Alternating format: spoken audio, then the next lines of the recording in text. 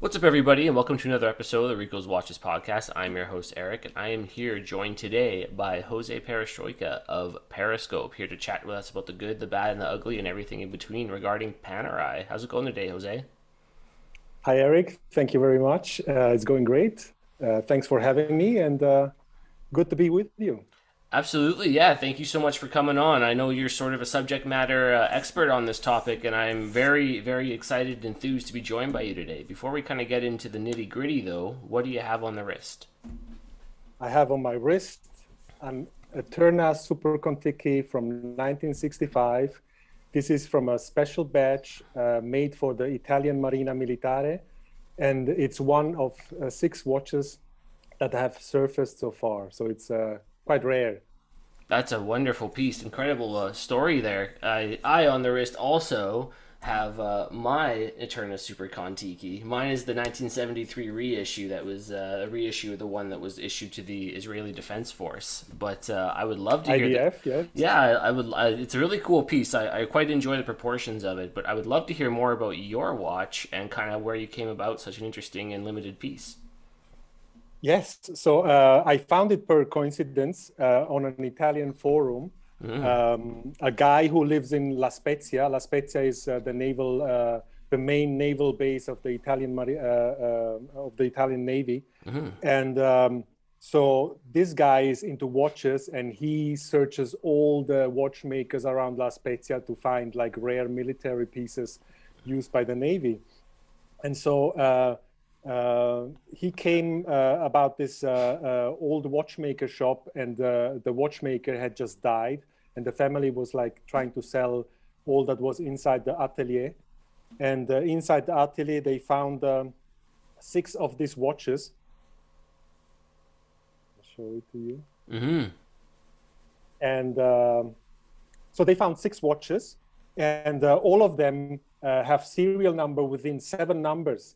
So this makes clear that they belong to a special batch made probably for the Navy, and it has also like a three-digit matriculation number on the case back. Okay. And what is special about this watch is that it has a special dual scale bezel insert. It has a no deco, the no deco version. Plus, it has the regular elapsed time markings, and this is so far the only model of the Super Contiki that was found to have this type of bezel. And this is 1965, so this is like 2 years before Doxa patented the very same idea. Mm-hmm. So it will be interesting to research this further to understand who came up with these ideas as first. Are there any other variations of that watch that weren't issued to the military, where it still has that no deco bezel with a timing bezel on it as well too, or is that pretty much like an Italian exclusive right there? This is an Italian exclusive. That's right. And the reason why we know that actually the Marina Militare had these watches is because the guy who found them, he went to the Consubin base in Varignano, which is near La Spezia. Mm-hmm. That's where the frogmen are trained. And he dug into the archives there, the photo archives, and he found several pictures of frogmen, Italian frogmen, actually wearing these pieces. So this is basically a confirmed case. So far, only six watches have surfaced. It will be interesting to see whether more watches surface over time. But so far, it's a pretty rare watch, and it's something special, out of the ordinary, not the usual submariner that you always have, but it's something interesting. Well, and it's so interesting. I think Eterna is one of those brands that is so underappreciated, both for their history and even what they offer now in timepieces. You know, you hear so much about Mil Subs and Mil Omegas, but Eterna really had its own corner of the market during that era as well too, where they're making some really cool, high-performing watches. And I think that something that's really overlooked. You know, you see some pieces starting to go for quite a bit of money that have military ties to them, but generally speaking, there's still so much to learn about them out there. Absolutely. And I think one of the reasons why several military forces around the globe use them is because probably they had a very interesting price compared to, for instance, like Omega or Rolex. And you know, with military watches is always a little bit a price question. So if you look at the forces today, most of them use Casio G-Shock watches because they are cheap, they are replaceable. You know, if something breaks, it's easy to replace. And I think this was the case with these watches as well. The Navy wanted a watch that is not very costly, and if something happened to it, it could easily be replaced. Yeah, definitely, and an incredibly cool piece to definitely have in one's collection, and curious to see if there's more of them out there anywhere as well too. And I'm sure over the years, and with people like yourself doing the research that you do, we'll definitely see more turn up, and we'll start to kind of unfold more of the story as things progress, for sure. But yes. This is a little bit of a this is a little bit of a story that is not so well known so far, but I'm planning to write an article about it as soon as I can collect more information on it. So can you kind of tell, I guess, the audience a little bit about yourself, you know, how you came into the watch collecting world, and also how you came to have your own platform that you write articles on and provide information and do your investigative pieces on? Sure.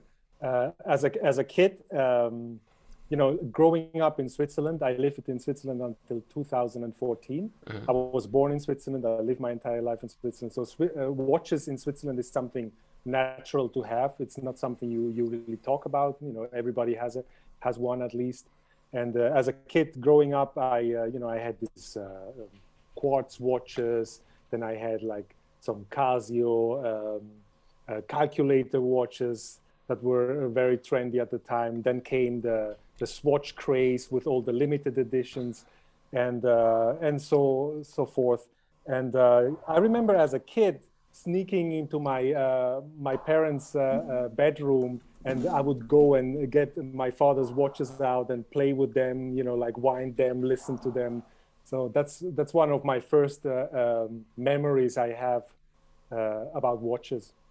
Okay, and so how did that progress into, I guess, modern collecting, and then also into you writing about watches?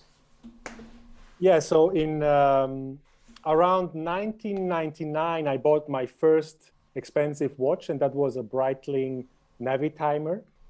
And this is in 1999, but in 1998, this is a story that is important to understand where I'm coming from. So in late 1998, I had my coworker who came to my workstation.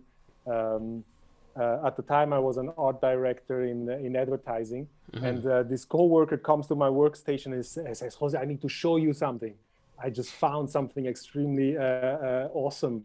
So he types in a URL in my browser, and up pops up like this watch, and it was a Panerai Luminor. And I've never seen anything similar.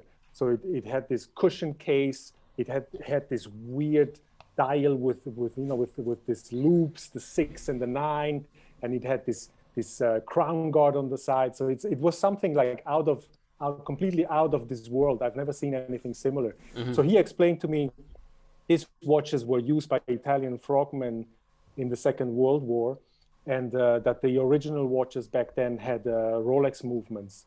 And when he mentioned the Italian frogmen, I had this flashback from my childhood. And when I was a kid, my mother used to work part-time, and I spent half days with an Italian family. And that's how I learned to speak Italian, basically. So I remember they lived in this old textile factory near a river. And it was like a loft with very high ceilings. And it had these thick outer walls.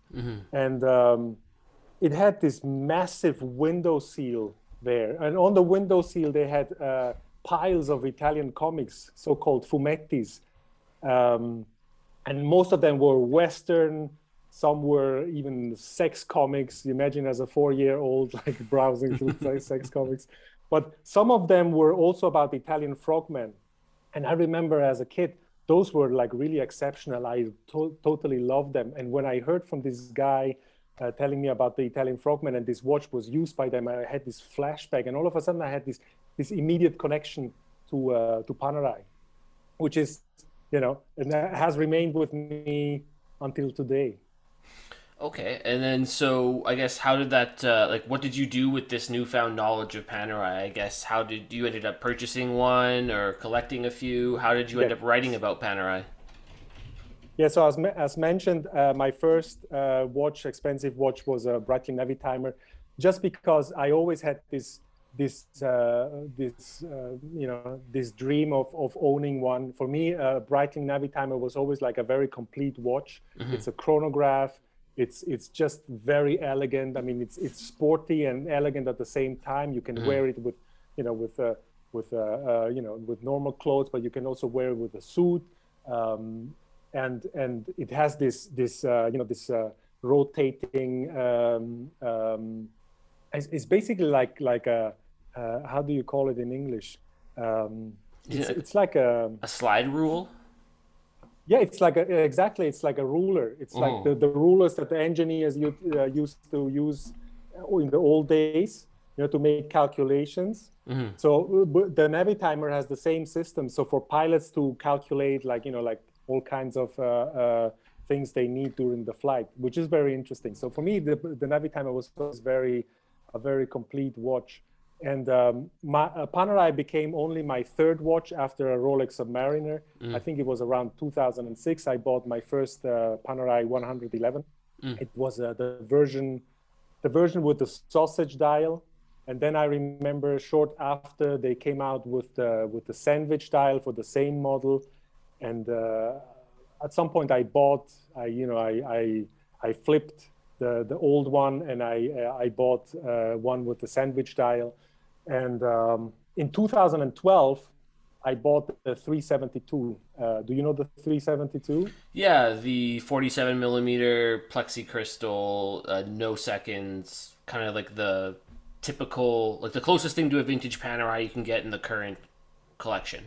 Exactly. It is said that it was said at the time that it is the closest you can get to a Rolex made 6152-1 with Luminor dial and with the crown guard. Mm-hmm. So, and that watch is absolutely stunning. Mm-hmm. I mean, even today, even if I'm not like the biggest fan of modern Panerai, but the 372 is like really a very elegant watch. It's truly amazing. Also with the plexi crystal. The new models had, I think, a sapphire crystal. Okay. I had the one with the plexi. So that watch really sparked my interest for vintage Panerai. Until that moment, I didn't know much about the history of Panerai. I knew what I had read in marketing, you know, pamphlets from Panerai or in Panerai catalogs, and so I started researching online, and very quickly I stumbled upon the Homage Forum. Do you know the Homage Forum? I've heard of them. Yeah, I'm not a member of them, but I know of their existence. Why don't you tell me a little bit about them?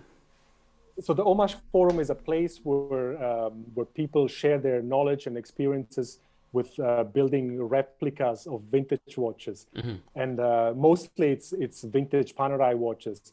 And those are just, you know, guys who build the watches for themselves. It's not basically something, you know, like a I don't know, like something that, you know, they make watches to sell and, you know, rip off people or whatever. It's really enthusiasts who love vintage Panerai. They don't necessarily have the funds to buy a very expensive vintage watch. I remember at the time in 2013. There was 16152-1 that sold at Christie's like for 250,000 Swiss francs. It was the model without the Panerai crown guard, so it had still the Rolex screw down crown. Okay. And I mean, prices at the time were at the top, right? All these watches were extremely expensive. So it was you know, finding the Homage Forum was a very fascinating thing for me, because I've never seen people basically replicating old watches. I knew about the regular replicas you can buy for, you know, of modern watches, but I didn't know that people would replicate old watches. So it was really fascinating for me, and inspired by the dynamics of the forum. Of course, I built a number of watches myself, 3 in total. Mm-hmm. So I bought parts from the parts suppliers. I bought dials from the dial suppliers, and then I assembled the watches myself. And a big part of the homage game is the movement. Mm-hmm. So basically, the original Rolex Panerai watches had Rolex 618 movements, which were made by Corsair. And Corsair was at the time was something like a ETA. They would produce movements for a variety of watch brands. And the interesting thing about Corsair movements is that they basically, the concept of the movement was to have one base movement and then have like up to 4 different bridge designs. So basically you could have, it's the same movement, but with a different bridge design, you can make it look completely different. So basically each brand would be able to have their own version. I think that was the thinking of Corsair at the time. So basically the Rolex 618 is basically the same movement as the Corsair 616. Mm-hmm. The Corsair 616 is a movement that was used by Corsair in thousands and thousands of railway pocket watches they made for Portugal, they made for Turkey, they made for many other countries. And those pocket watches you can buy on eBay for like around $300. So basically you get the same movement that is installed in a Rolex Panerai watch for $300, but it is not exactly the same because the bridges look different. So at the time there was a movement that was considered to be a real Rolex 618 that was found in Rolex pocket watches from the 1930s and 1940s. And those were extremely valuable. The prices were around $10,000 for one of those, depending on the condition. And I remember people were just crazy, like claiming they are the same movement as the ones that were used in Rolex Panerai, although the finish was different. They were more refined. The engravings on the bridges were different. It had more text on it. But basically, those movements were like a very elegant version, and they could be found in Rolex pocket watches that were basically like dress pocket watches. Mm-hmm. And you would wear with a nice dress. And on the other hand, the Rolex Panerai movements are very utilitarian. They have like a minimal finish on it. They are actually quite raw. I mean, they are pocket watch movements, but they are quite raw. Mm-hmm. And it is coming back to what we discussed earlier. Military watches are not supposed to be expensive. Mm-hmm. I mean, they are supposed to work as a tool watch, to work well, but the finish, the looks are not that important. So for Rolex Panerai watches, those Rolex 618 movements were not that beautiful. So basically, I had heard that those Rolex 618 pocket watch movements were thinner than the 616 and the 618. So of course, a thinner movement means it is a different caliber. Mm-hmm. And I knew that Corsair had also made a caliber 620, which was basically the same as the caliber 616, but it was thinner. So I suspected that it was basically the same as with the 616, 618, that it was basically a 620, but with different bridges. So I started researching, I started writing down all the movement serial numbers of the known movements. I started documenting in a database all the pocket watches from Rolex, from Corsair, Tellus, and Jupiter, and mm-hmm. Nomolas, and other brands that all use the very same movements. And so, information about hundreds of pocket watches and movements came together. And so slowly, I started to understand that it was really based on the 620. And then I found on eBay naked plates of the Rolex, of that Rolex pocket watch movement. I bought them, and I had them sent to my watchmaker in Switzerland. And then I also bought a 616 and I also bought a 620 and sent both pocket watches to the Swiss watchmaker. And then he tried to complete, I mean, we are talking really about just the main plate and the bridges. There was no components, there were no rubies, nothing. It was just the naked plates. And so my watchmaker tried to assemble it. And then he tried with the 616 components and they wouldn't work. He tried with the 620 components and they were exactly the same height, everything worked. So he assembled the movement with those 620 components. And then the case was clear, right? So a little bit later, I came across the very same movement, this Rolex pocket watch movement based on the 620, but from a different brand, and it had the caliber number on it. So the caliber number, the original caliber number for that movement was 622. So I wrote an article. I wrote an article about it, and this was my first major research project. I wrote an article about it, and I published it on the OMAJ forum. And of course, many people were not happy about this newly revealed information because they had paid, tons of money for their movements, and all of a sudden it came out that it wasn't a real Rolex 618. And of course, prices started to collapse. I think at the end they were like around $1,500 US or something. So you could get them quite cheap. Yeah. So this is how I learned about these movements. Really studying the serial numbers, digging into, documenting all the pocket watch movements and stuff. So I had this huge database all of a sudden, and then it started to dawn on me that that some watches that were considered original had similar movements. So there was one watch that was considered a holy grail among collectors and the Panaristi, and that watch had exactly one of those Rolex 622 pocket watch movements. And of course, those movements are from a different time period. They are from the 1930s. And this watch was from the 1950s. So something didn't add up there. So I started researching that watch. I found an auction from 1999, I think, where the same watch with the same case number had been auctioned. And that watch had a different dial and different hands. Oh. So all of a sudden it became clear that the holy grail that was appreciated so much by all these enthusiasts turned out to be a Franken watch. So, what to do with this information, right? I thought, probably the owner wouldn't be happy to know about it.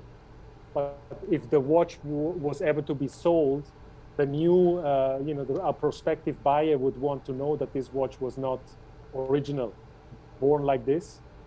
Because, when it comes to vintage Rolex Panerai, I think the important thing here is that they are historical pieces, right? That they were witness to historical events. And if a watch is like, it's basically made up from loose parts, it hasn't a history. It's basically like a homage watch. Of course, it's made from original parts, but it's a watch that doesn't really have a real history, right? A lot of that provenance gets lost, right? A lot of that provenance is lost if it's just an assembly of random parts, right? I mean, some of the parts might be, might have taken part in some events, but which you don't know. So basically, the whole soul of the watch is gone when you have such a piece, right? So what to do with this information? I thought, I did what I thought was right. I wrote an article about it and published it on panaristi.com. And, because I thought people would be interested in learning this and would appreciate this information, right? But I was completely wrong. So I published this article, and short after, a lynch mob was assembled, and they came after me with all sorts of with all sorts of personal attacks. Nothing on the topic. Nobody discussed the topic because I had made such a compelling case. Everything was so, like so clear. And also at the end, I also found basically the dial from 1999. I found it in the display of a famous vintage watch dealer from Italy. So this is the guy who actually made up the whole watch and had auctioned it off in 1999. So basically, yeah. So these guys in the Panaristi forum, they found out that I was in the Homage forum. They used that against me, like saying, you are a faker, you are a replica guy. And but as said, nobody ever talked about the substance itself, about the watch, and whether what I had written was true or not. It was all about personal stuff. So they also came up with this. This was quite funny. They came up with this theory that I was a remote control hitman sent by a mysterious puppet master whose sole purpose was to ridicule the senior members of the forum. So it took quite clownish, yeah, it was hilarious. So anyway, so short after, I was banned from the forum, and I have been banned ever since for lifetime. So the Panaristi and I are not, on great terms together. Yeah. So basically, that's how I started Periscope, because of course, I mean, this was clearly an attempt to shut me down, but ironically, their attempt to shut me down led to the idea for Periscope. And it is interesting that when this happened, there was a very silent reader on Panaristi.com, and that silent reader was Jake Ehrlich from Rolex magazine. And you know him? I know of him. I haven't spoken to him on the show or anything like that. Okay. So he has been publishing articles about Rolex and also about Panerai, Patek, Philippe, and other stuff for several years. I think he started like in 2011 or 2012. So always, each time you Googled like vintage Panerai or vintage Rolex, you would come across his articles. So he was a silent reader there. And he just couldn't understand why the Panaristi wouldn't embrace the information that I came across, right? So, because the case I had made was extremely compelling. I mean, everything was clearly on the table for everybody to see. And so he reached out to me, and we talked for hours. We have been friends ever since. And somehow, in conversation with him, I developed the idea for Periscope, just to publish my articles on my own website so that nobody could ban me, nobody could shut me down, and I could just, publish the results of my research. And the watch that I had talked about on Panaristi was only one of many other watches that were completely made up. Well, yeah, and now Periscope has really taken on a body of itself, right? I mean, it has its own loyal list of readers that are hanging on every word of every article that you write. I know I've enjoyed many of the historical articles that you've written on there as well as I find the replica and Franken watch articles quite interesting too, as you kind of pick apart all these things that help you find out whether or not these watches are fake, what sort of movements are used in them, the compilation of parts that are being used in them. It's a very good resource to have. And you're right, you bring up the point of people who are enthusiasts for these watches, why wouldn't they want to simply have more information or more accurate information to then improve the community and to make it a better, safer place for everyone as well too, because people are spending a lot of money on these historical pieces. Exactly. And a lot of them are getting scammed, right? Yes. My impression, and I don't know if I'm right or wrong, but my impression is that some of the senior guys on the Panaristi forum knew about what was going on with all of the Frankenstein watches, and they just wanted to keep it under the rug. And when I started publishing this stuff, of course, they were scared that all of this information would come out and that of course all of their vintage watches would lose value, which eventually happened because the prices came down. The more articles I wrote about it, the more the prices for vintage Rolex Panerai came down. And you've sort of alluded to it in other articles that there are certain individuals in that community that were able to get their hands on a large cache of leftover parts, essentially, from the old Panerai factory. And that's sort of where a lot of these replicas that have been showing up on the market, or these Franken watches, have been showing up on the market from. That's right. That's right. So the story there is that in the early 1990s, Panerai. This was before they made the re-edition of the so-called the pre-Vendome watches. So this was probably around 1991, 1992. So they had acquired smaller companies, and they were like located in the center of Florence, but in different buildings.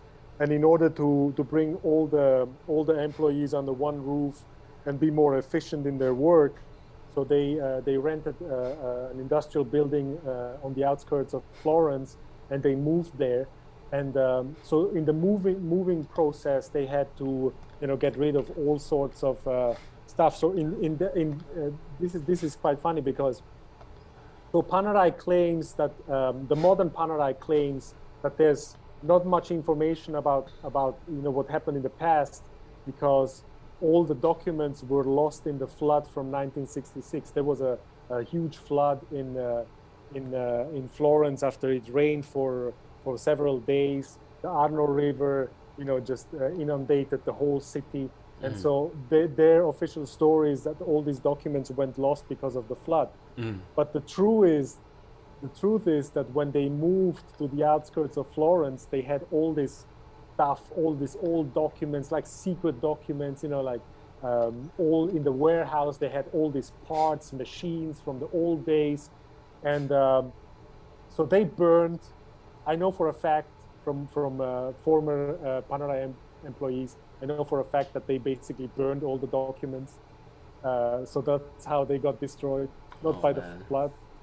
And so they called two vintage watch dealers from the surroundings of Florence that they knew that they were interested in all this old Panerai stuff. They basically called them up. They told them, look, we are moving. You can come to our warehouse and you can just take whatever you need, and it's for free. Just take it with you. And it was just to make the moving process simpler. They just didn't want to move all this stuff, all this old stuff that was in their eyes was worthless. So these two vintage watch dealers got there and they found cases, they found movements, they found dials, they found machines, they found the pantograph machines, which the old Panerai company would engrave the dials and other stuff. So they found everything there, and they got everything for free. They took everything to them, and basically there's a lot of Frankenstein vintage Rolex Panerai watches, and all of those Frankenstein watches, they basically originate either from this guy or from this other guy, because they had like an endless amount of parts, and they assembled watches as they needed them to sell. So that's how all these Frankenstein watches were created. Well, and it's just one of those things that Rolex obviously has a lot of its modern imitations, replicas, and fakes, but I'd say Panerai is the one that comes up in the close second for one of the most commonly faked watches, and has such a full community around just like the replication, homage pieces, obviously the Franken watches and things like that too. Like it's such a unique community that surrounds the brand, pertaining to not even the authentic original watches. And so much money tied up in the replicas and the homages that end up getting out there as well too, or the I keep misusing the wrong term, the Franken watches that get out there. So it's definitely something unique about the brand too, and there's so much history and interesting stories behind that. Can you share a little bit, I suppose, of a timeline or a history about the origins of the Panerai brand, some of the significance that it developed as a brand throughout World War II, and then sort of leaving us up until the 1990s when we sort of saw this rebirth of the brand. Sure, I think it is very important to understand how Panerai operated back in the days to understand where they are now. Mm-hmm. So I think the whole Panerai story starts actually with what was his name? Giovanni. I think it was Giovanni. So the first one was Giovanni Panerai. He set up a shop in Florence to sell pocket watches and other like clocks and whatever. And so it was basically born as a watch shop. And so in 1913, I think this was, so you had Giovanni Panerai, then you had another Panerai, and then you have Guido Panerai. Mm-hmm. And Guido Panerai in 1913, 1914, 1915, so he developed this sights for guns that were illuminated by a radium substance around it.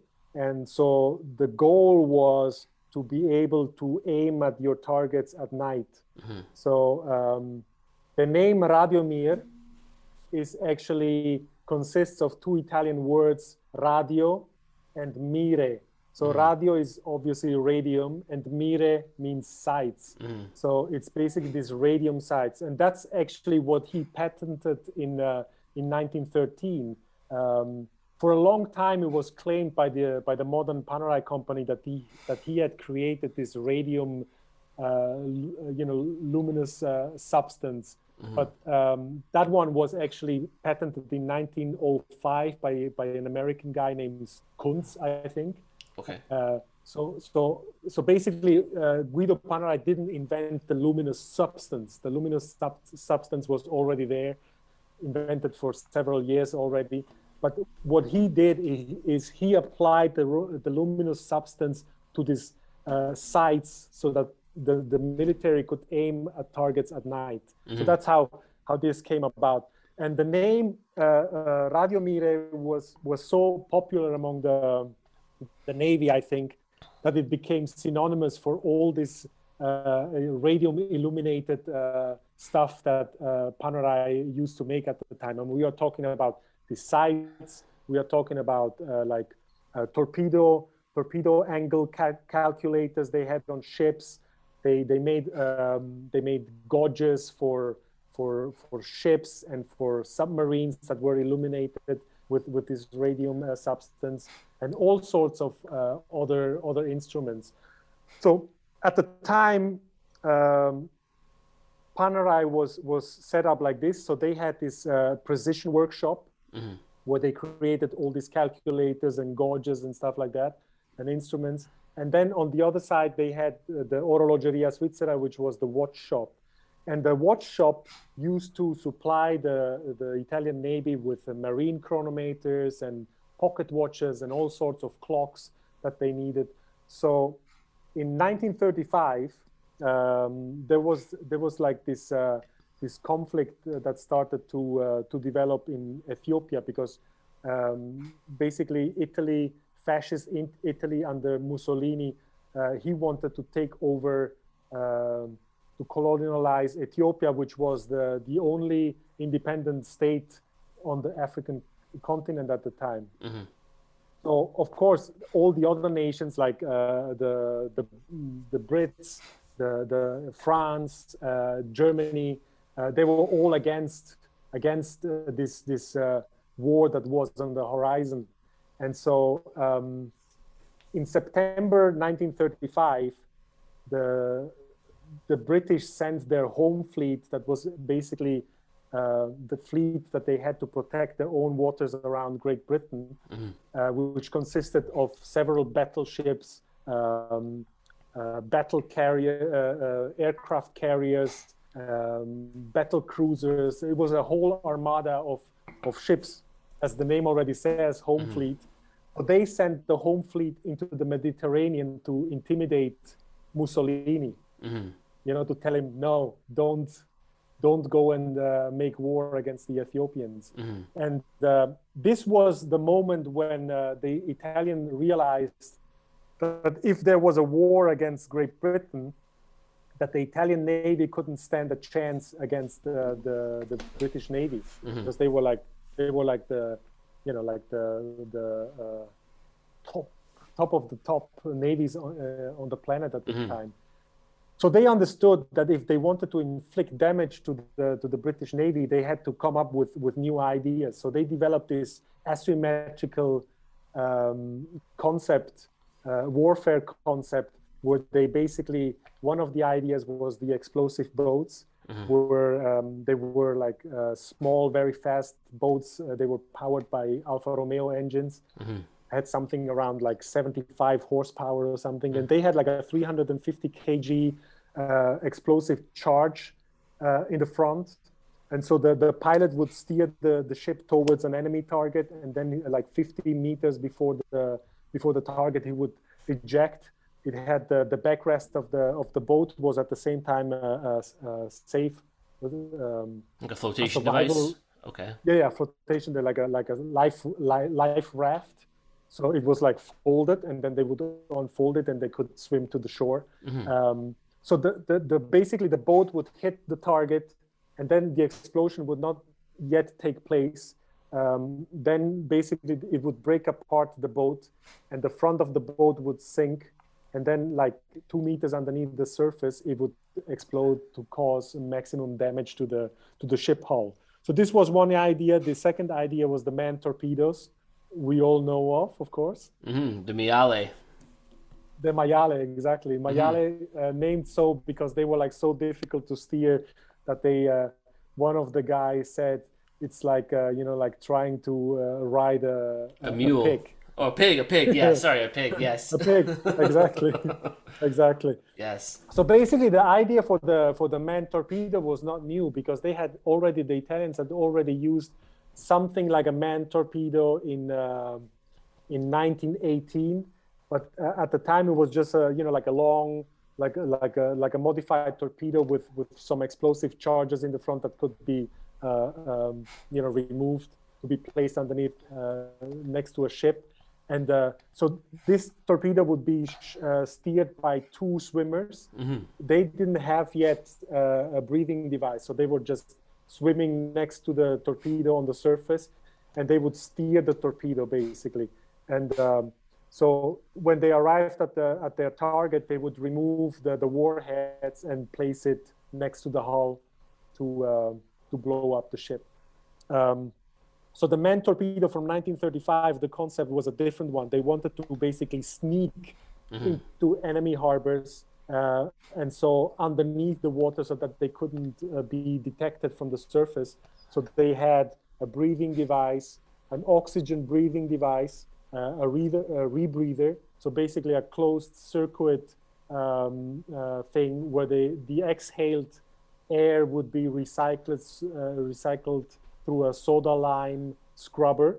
So basically they would breathe out, it would go through the soda lime scrubber, would be cleaned of CO2, and it could be used again, the same air. So the advantage of this system is that it doesn't create bubbles underneath the water. So this helps the cause to sneak into enemy harbors without being detected. But the thing with oxygen rebreather is that the maximum depth of where you can go is like 10 to 12 meters, because below that depth, under pressure, oxygen becomes toxic to the body. So it can be very dangerous. And I think many of the divers actually suffered damage to their lungs when they dove deeper. So anyway, so there you see what the range was. It was like between, they were basically operating between 5 and 10 meters in that range. And so this was the second idea. And the third idea was created by Angelo Belloni, who was a submarine commander in World War I. and he was conducting all types of experiments with rebreathers. So the Italian rebreather that I just talked about was basically a modified version of the British Davis rebreather that was developed to escape sunken submarines in shallow water. But Belloni further developed the Davis rebreather so that the operating range was up to 5 hours. So the divers could be underneath the water for like up to 5 hours, which is quite long, with this, recycled air device. So his idea, Angelo Belloni's idea, was to create this underwater infantry where divers equipped with the rebreather, with a 50-kilogram explosive charge on their back and lead shoes, would basically be transported by a submarine near an enemy harbor. They would get out of the submarine and then walk on the sea floor towards their targets and attach the explosive charge to the hull. And this was like a great idea in theory, but once they really tried to do that, they realized that, after basically 20 minutes, the divers had to surface because it was just too exhausting to walk on muddy sea floors, rocky sea floors. You never know what kind of sea floor you will expect. So it was impossible to realize. And then there was this other guy, his name is Eugenio Volk. He was with Ukrainian origins. And he basically took Belloni's idea and basically made it workable. What it did is he gave the divers the full advantage of the water by using swim fins. At the time, the swim fins were not yet very popular. They had already been invented, I think, by a French guy a few years earlier. But like diving or swimming underneath the water was not yet a public, recreational thing yet. So he equipped the divers with swim fins so that they could easily swim with more ease in the water. And then he developed a very small rebreather. So basically the swimmers would swim on the surface and then only dive shortly before they basically went underneath the ship hull to attach up to 3 very small explosive charges that they were carrying with them. They were like carrying, they had like some, the explosive charges had something around them that made them like float. They had like some floats around, so it wouldn't be heavy for the divers. So this was basically the third idea that was created. So they had the explosive boats, they had the man torpedoes, and then they had the Frogmen, which was the Gamma unit. And Gamma is the Greek letter for G, and it referred to guastatore in Italian. Guastatore means demolisher. Okay. So they're like the Italian UDT divers, like similar to like the Navy SEALs, the underwater demolition teams. Okay. Exactly. So basically, the Italian created were the pioneers for all this underwater warfare that that came after World War II with the underwater demolition teams in the US. The French started to have their own units. The British. So they basically all learned from the Italian. Okay, and so how did this? And so this was that Decima Flotilla Mas. Then was this Gruppo Gamma? That was their part of that. Okay. And that was kind of split up into multiple different parts within one unit. There was like the boating people, there was the underwater demolition people, and there was like an infantry aspect to them as well too. Well, infantry was the earliest idea, but then they became the Frogmen. Basically, I think the name Frogmen was actually coined at the time because of the Gamma guys who, with the swim fins, they would look like uomini rana, which means frogmen. I think the name actually originates from the Italian, but I could be wrong. Okay. So anyway, coming back to how Panerai started to supply watches to these units. So basically, when they developed this, the man torpedoes and the underwater infantry, they realized that they needed, they needed a timing device for the divers not to synchronize their attacks necessarily, because if you look at the watches, they have like 5 minutes intervals, so it's not a very precise measuring of time. But the idea was more as an orientation, what time it is and when the explosive charges will blow up. You need to keep in mind that at the time they had like timing devices for the explosive charges that would explode like maybe 4 to 6 hours later, depending on how they were set up. And for instance, something interesting about the Frogman, so they had these small explosive charges, and later versions of these explosive charges, they had like a small propeller. And so when they attached the explosive charges to the ship bilge, which is like a thing that goes around the hull underneath the surface to keep the ship steady. So they would basically attach those explosive charges with 2 clamps. And so it had this small propeller on it, so that basically the explosive charge would only be activated after the ship would leave the harbor and would, after a number of revolutions of this propeller, it would activate the timing device, and then the ship would basically explode out in the sea, and nobody would know that it was actually had been had been sabotaged by divers in the harbor, but they probably thought it had been torpedoed by a submarine or something. So it was basically to conceal the type of attack.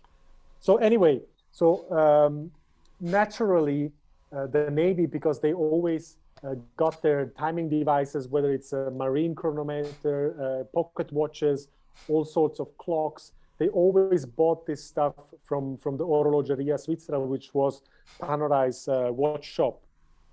So it was a natural thing to approach Panerai and ask whether they had something fitting for the divers, right? So this is we are talking about around October 1935. This is when the first manned torpedo prototype was developed, and they started to test it.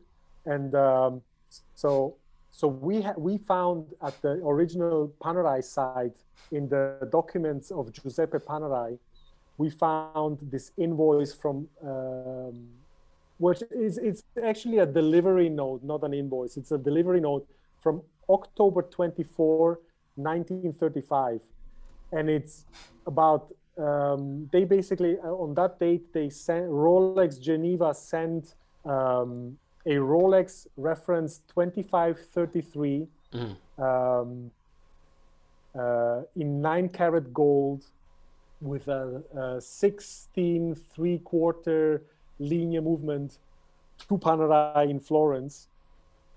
And so this is the interesting part. There's a Rolex catalog that was once published in a book about Rolex, I think in the 1980s, by a British author.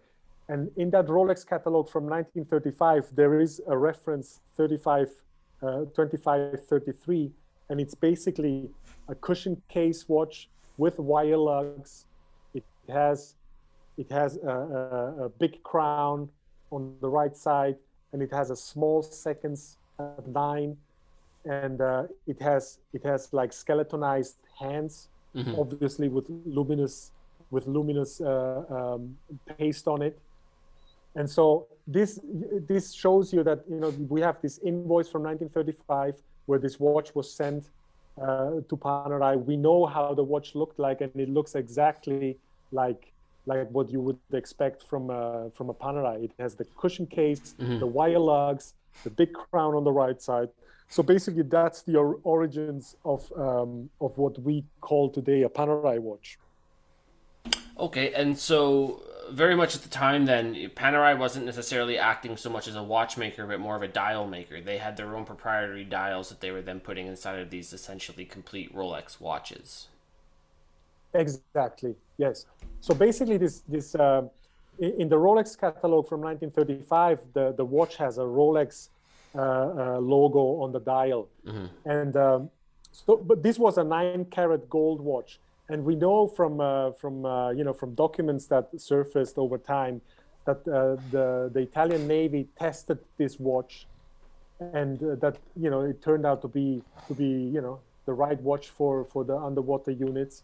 And so they ordered, I think, another 19 pieces, but this time in stainless steel. So there's also a delivery note from Rolex Geneva from, I think, from early 1936, where they basically sent 19 reference 2533, basically the same watch as the gold watch, but in stainless steel. And that's all the information there is. And there is another invoice from 1939 where Rolex Geneva sent another 15 of these watches reference 2533 to Panerai in Florence. And in that later invoice, it says in brackets that the dials were supplied by Panerai itself. Okay. So this is an interesting thing, because it doesn't mention that in the first two invoices.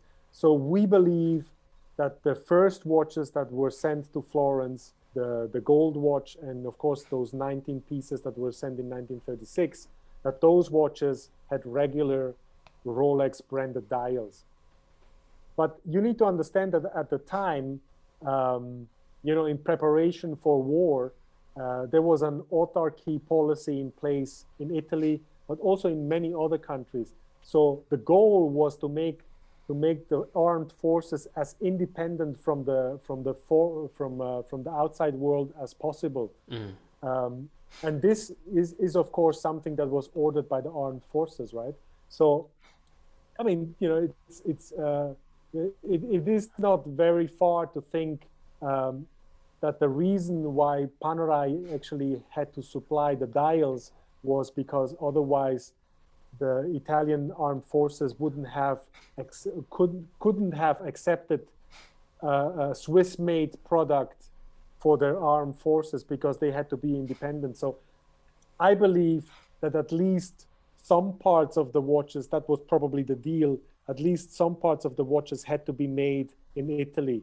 And since Panerai had experience with making, dials for instruments, dials for gauges, and for other things, I believe for Panerai it was the easiest thing basically to provide the dial and so have the products accepted. Okay. But my belief is that basically in this whole thing, Panerai didn't act as the maker of the watches, but more as a retailer of Rolex watches for the Italian Navy. Okay. And so now we're up to 1939. World War II is about to break out.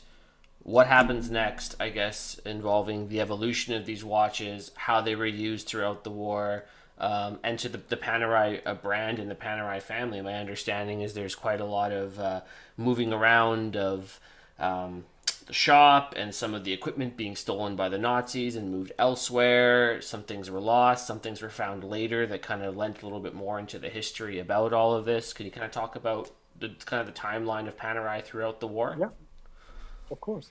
So basically, in 1940, the war starts. And initially, Italy doesn't take part of it. They wait for Germany to gain some territories. They want to see first what is happening with Germany, because they are allied with Germany at the time.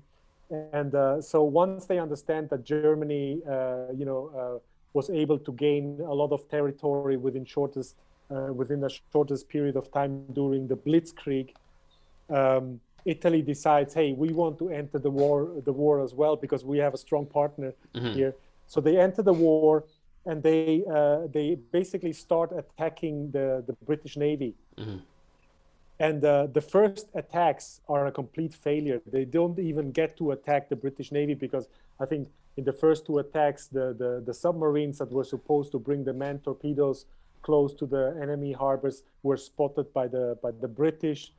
by Spitfires. So they attacked the submarines. They sank many of the underwater operators. They die in the attack. So all of these first 35 watches that were ordered between 1936, late 1935 and 1939, all of these watches are lost during the first attacks. And so Rolex makes a new reference in 1940, in April 1940. They make a new reference, and that's reference 3646, which is now considered like the very radiometer that is known today is based on reference 3646.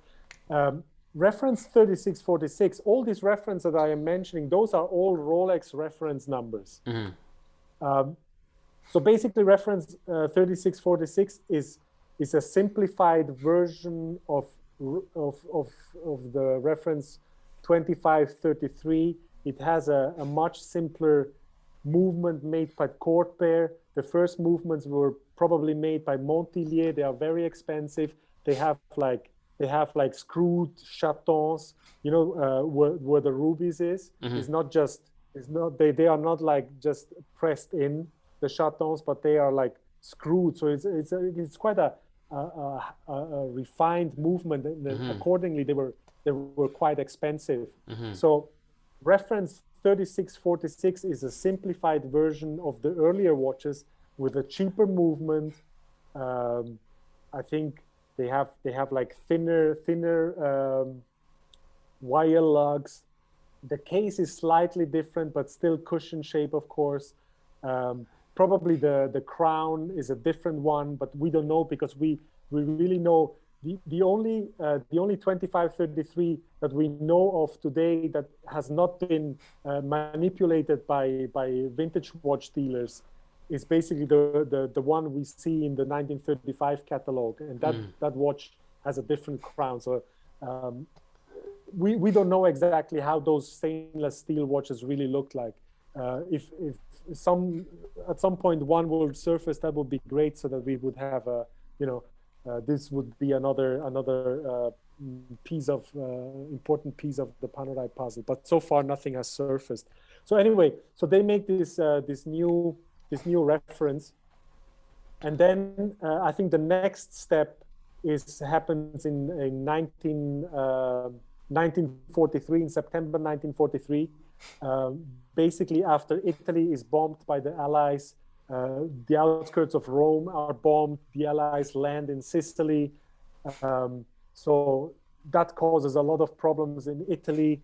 Basically, the whole regime collapses. Benito Mussolini is arrested by the king.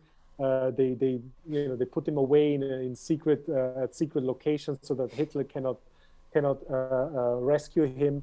And so in September 1943, and this is a very important date stamp in the history of Panerai, something very important happened. Italy surrenders to the Allies, mm-hmm. and basically short after they ally themselves with the Allies, and they declare war on Germany. But as a result of this surrender, and the Germans were already, basically thinking that this would happen, they had already sent a few divisions into Italy, and they relatively quickly take over all of the country that is not yet liberated by the Allies. Mm-hmm. So basically, from September 1943 to the end of the war in Italy or major parts of Italy are occupied by Nazi Germany. And so the next step for Panerai watches is in January 1944, I think around 30 Kampfschwimmer recruits, these are German frogmen recruits, mm-hmm. arrive in Italy to be trained by some of the Italian forces that have remained loyal to Nazi Germany. This requires a little bit of explanation here, because what happened is when Germany basically occupied Italy, they they wanted to disarm the Italian armed forces. So basically, they gave them the option: look, either you continue to fight on the side of the Axis against the Allies, or you surrender your arms. Well, they had to surrender their arms anyway, or the other option was you will be you will be taken prisoner, and you will be sent to forced labor somewhere in some camps in Germany and South and East Europe somewhere. So basically slave labor. So they had these two options. So in the process of this disarmament of the Italian armed forces, they killed, I think, like tens of thousands of Italian soldiers that would not immediately surrender their arms. Like they basically executed them. You can see there the Germans treated the Italians as if they had been, it was a big treason moment where Italy surrenders to the Allies and basically commits treason to Germany. And so so they had these two options. And the Decima Flotilla Mass, all these three units, the explosive boats, the man torpedoes, and the frogmen. So what happened there, within shortest period of time, all of the armed forces disintegrate because of the overwhelming power of the German military, of the occupying force. So what happens there is all of these units are immediately dissolved, and most of the Decima Mass, Flotilla Mass members, they either fled to their families or they fled to the south because they remained loyal to the Italian king, who aligned himself with the Allies. So basically they left all the barracks there and went to the south. And some of the unit members, on the other hand, and they were like, this revolves all around Junio Valerio Borghese, who was the commander when this happened. You also need to understand that when basically Italy surrendered to the Allies, they didn't give specific orders to the Italian armed forces. They basically left them in a vacuum, so they didn't know what to do, right? So some of these frogman units and man torpedo guys, they basically create a new Decima Flotilla Mass, but this is a different unit. So it's not the same unit pre-1943. It's a different unit that aligned themselves with Nazi Germany. They were also basically under the command of the SS, as far as I understand it. And they were mainly, the unit basically evolves into an land infantry division. They are not so focused on man torpedoes and frogmen anymore. They are basically just like a infantry division, and mainly employed by Nazi Germany to fight Italian partisans and communists. This is like a hyper fascist unit essentially now. Exactly, and also the further it evolves, the more political it becomes. And for instance, Eugenio Volk, which I mentioned earlier, who developed basically the idea for the Gamma frogmen, he remained also basically loyal to Nazi Germany, but he was a completely apolitical person. So he's basically very isolated from all this political stuff because he doesn't want to have to do with all of this, and also doesn't want to fight his own people in Italy, right? Because the Italian partisans were basically freedom fighters who were fighting the German forces in Italy to free Italy of Germany. And so you have this kind of this Nazi takeover in parts of Italy and in parts of Florence, and now they're being pushed back by the Allies, and I guess a few of them dropped into the Panerai shop on their way out of town and took some souvenirs, or what exactly happened there? That's right. You read the articles, right? I did, yeah, so, I did. But can you tell me more about it and kind of how that kind of, because my understanding is that's kind of the next big evolution of Panerai watches in this time frame, is kind of shifting hands from the Italians over to the Germans now for a period of time. Yeah, yeah. So at the time when these German Kampfschwimmers arrived in Italy to be trained by the forces, by the underwater units that had remained loyal to Nazi Germany. So when they arrive in Val d'Agno, that's somewhere in the north of Italy, large parts of Italy are still under German control, because there's a Nazi defensive line south of Rome, which is named the Gustav Defensive Line. And that one is heavily fortified, so it blocks the Allies from going further and basically liberating Rome for several months. I think like up to 5 months or something. That was a big battle there, when like hundreds of thousands of soldiers died there. So basically Florence is still in German hands, and they can supply all these watches to the German recruits and stuff. And one thing that is important to note here is that Italian companies at the time, they were basically doing slave labor for Germany. So all of these companies, Panerai and others, they were not being paid for the items they were supplying to the Nazis. They had to supply them. They either did, or there would be severe consequences. And I spoke to Maria Panerai, who was the widow of Giuseppe Panerai, and she basically said to me, no, the Nazis never paid for a single watch that they took. Which is an interesting detail. So anyway, so they were able to give these watches to the German forces at the time. But once the Gustav line was, the Allies were able to break through that Gustav line, it went relatively quickly. And so the British 8th Army, they were advancing towards Florence, and this is in late July 1944.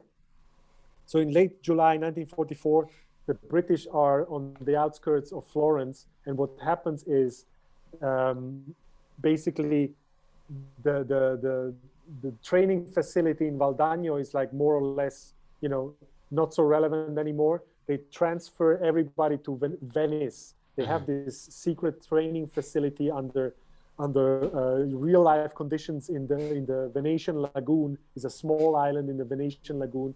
They have the Frogman facility, training facility, and they had the manned torpedo facility on another island. So basically everything is concentrated in Venice. So what happens in late July 1944 is that the Nazis, to be able to keep up the supply of all these watches, instruments, and other stuff that they were getting from Panerai, they go and raid the Panerai workshop, and they basically confiscate everything: watches, instruments, and even the machines. And they ship everything to an old watch factory in Venice on the island of La Giudecca, the Arturo Junghans watch factory. So interestingly, in 1992, I think around that, they transformed this old Arturo Junghans factory into lofts and a theater. And in the cleaning out the whole buildings, they basically find all these Panerai items like dials. They find the machines that were stolen. They find complete watches. I think they found 30 watches with the California dial, which is a further evolution of the Panerai watch, and still in their cart boxes, and they were like brand new old stock. They found them somewhere in the shelf there in the old factory, and so interestingly, there's also something that was found in the old workshop. When these guys went and took everything in the early 1990s. So one of them has a box of photo negatives in his collection, and there's a sticker on the box which says this is our workshop before the Nazis came and stole all of our machines. And we have here like double confirmation that this event, that the Nazis basically raided the Panerai workshop, that basically confirmed that this really happened. Wow. And so, I mean, that's incredible evidence to come across, right? Yes. So let's talk about the California dial, because this is like the next evolution. And interestingly, Panerai for many years has claimed that the California dial is basically the first version of the Radiomir from 1935, which is absolutely not true, because watches with the so-called California dial, which is, you know, the real name. I mean, there's no real name for it, but you know, in Rolex advertising from the early 1940s, the dial is basically referred to as error-proof radium dial. So in Rolex circles, we refer to the dial as error-proof dial. And California refers to a story that happened in the late 1990s where, you know, basically this type of dials were basically refinished, or many dials were reprinted in this error-proof fashion. And so people started referring to them as California dial, because the guy who used to do this work was a dial refinisher in California. So that's how this story came about. So anyway, so Panerai claimed for many years that the California dial is basically the original Radiomir from 1935, and that's absolutely not true.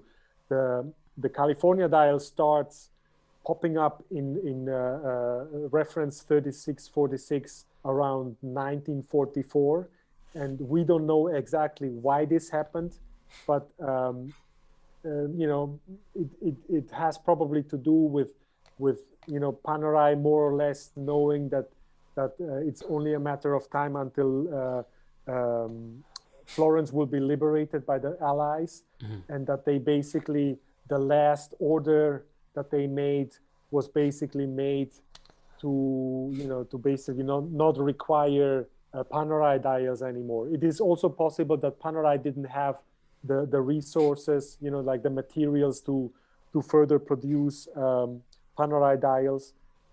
So we don't know for sure, but what we know for sure is that according to the case numbers, the error-proof dial or California dial pops up in 1944. And so interestingly, those watches have lower bezels because they were made to house only the thin California dials. They were not made like the earlier watches to have the thick Panerai sandwich dial in it, which could be like between 2.5 and 2.8 millimeters in thickness. So you see there that the new order that was made in 1944 was no longer, you know, made to be able to install Panerai dials. And we don't know for certain why this is, but this is the basically you know, the last evolution of reference 3646 is the one that is very thin because of the low bezel, and it has a California dial in it. And these are sterile dials as well too. But are these the models that also had sterile cases? The ones that, you know, there was the implication or the suggestion that Rolex didn't want to have their name on watches they knew that were falling into the hands of the Axis anymore? Yes, exactly. So the first batch that had California dials still had Rolex stamps on the case back with the you know, with the case number, the typical Rolex stamp from that era. And so they still have that, but they have anonymous California dials. Another interesting thing, all these watches that were basically delivered from early 1944 with the Panerai sandwich dials to the German Kampfschwimmers, they were also completely anonymous, so they don't have the Radiomir Panerai text on the dials. And this is basically Panerai not wanting to be associated with Nazi Germany, and you know, it had also another advantage that basically, you know, Panerai was very scared from the beginning of the war that his house would be bombed by the enemy, by the Allies, right? So an interesting story is that he had, at the beginning of the war, he had like this escape tunnel made from the basement, into his. He had like quite a large landed area around around his house, which is basically a mansion that housed the workshop and the residence for the Panerai family. So he had this escape tunnel made to basically, if the house would be bombed, then there would be all kinds of rubble around that they could get out of, survive the bombing, basically. So he had this in mind. So basically, all these watches that all of a sudden have no name, Panerai name on the dials, it's basically Panerai, on the one hand, not wanting to be associated with Nazi Germany because he had to deliver these watches, under force. Mm-hmm. And probably on the threats, and on the other hand, it was the advantage to not having his house bombed in case that the Allies decided to get rid of that manufacturer. Okay, and then so now we move beyond the end of the war here, and let me explain one more thing. So sure. Basically, the first batch with California dials is thin, but still has the Rolex markings on it. But then the last two batches, or the final batch, is completely anonymous on the dial, and it had on the case back the Rolex markings, the Rolex stamps were removed. Why do we know they were removed? Because if we measure the thickness of the case back on the watches that have the Rolex markings and on those that don't have the Rolex markings, they are much thinner in the center where the Rolex markings were. So they were just basically put on a lat and then just, quite rough, actually removed the Rolex signatures. And they also have completely anonymous movements. So it doesn't say Rolex on the movement. It just says Fabriqué Suisse, which is French for Swiss made. And was that done by Rolex, or was that done by request of Rolex by the Panerai family? Yes, this was definitely made by Rolex, we know that it was made by Rolex because basically they removed the Rolex stamps and the case numbers, but they re-stamped the case numbers further up, where the case bag was still the original thickness. So basically, they re-stamped the case numbers to have a reference for the watches still, but without the name of the Rolex name. And if you look at the case numbers that were re-stamped, we also have Rolex bubble back watches from the 1940s that have the exact same basically punches that were used to stamp those case numbers. It becomes obvious that it was made by the same case maker. Okay, and so now moving out of the war into the 50s and 60s, where now we see, very much the Panerai that we are familiar with today, with regards to the crown guard, some changes to some of the dials and the movements as well too. We see the introduction of the 8-day movements as well. Can we kind of talk a little bit about those changes and what led to those, evolutions within the Panerai timeline? Sure. So what happens next is that after the war, the Italians are no longer allowed to have these underwater units. That's part of the Paris Treaty agreement with the Allies. They are no longer allowed to entertain this kind of stuff. Of course, secretly they still do it, but officially they are not allowed to do it. So for several years, from 1945 to basically 1953, there's no new Rolex Panerai watches. Then in 1953,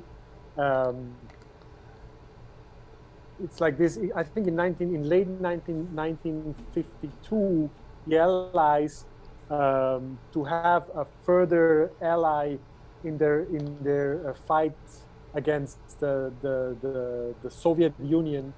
So basically, Italy becomes a member of NATO, and then a few years later, they are basically all these Paris Treaty Agreement restrictions are lifted, so that basically Italy can become a full-fledged member of NATO against the Warsaw Pact, the Cold War and stuff. So in this process, basically they allow Italy to rebuild their underwater units, and man torpedoes and the explosive boats and the frogmen, everything, and all of a sudden they start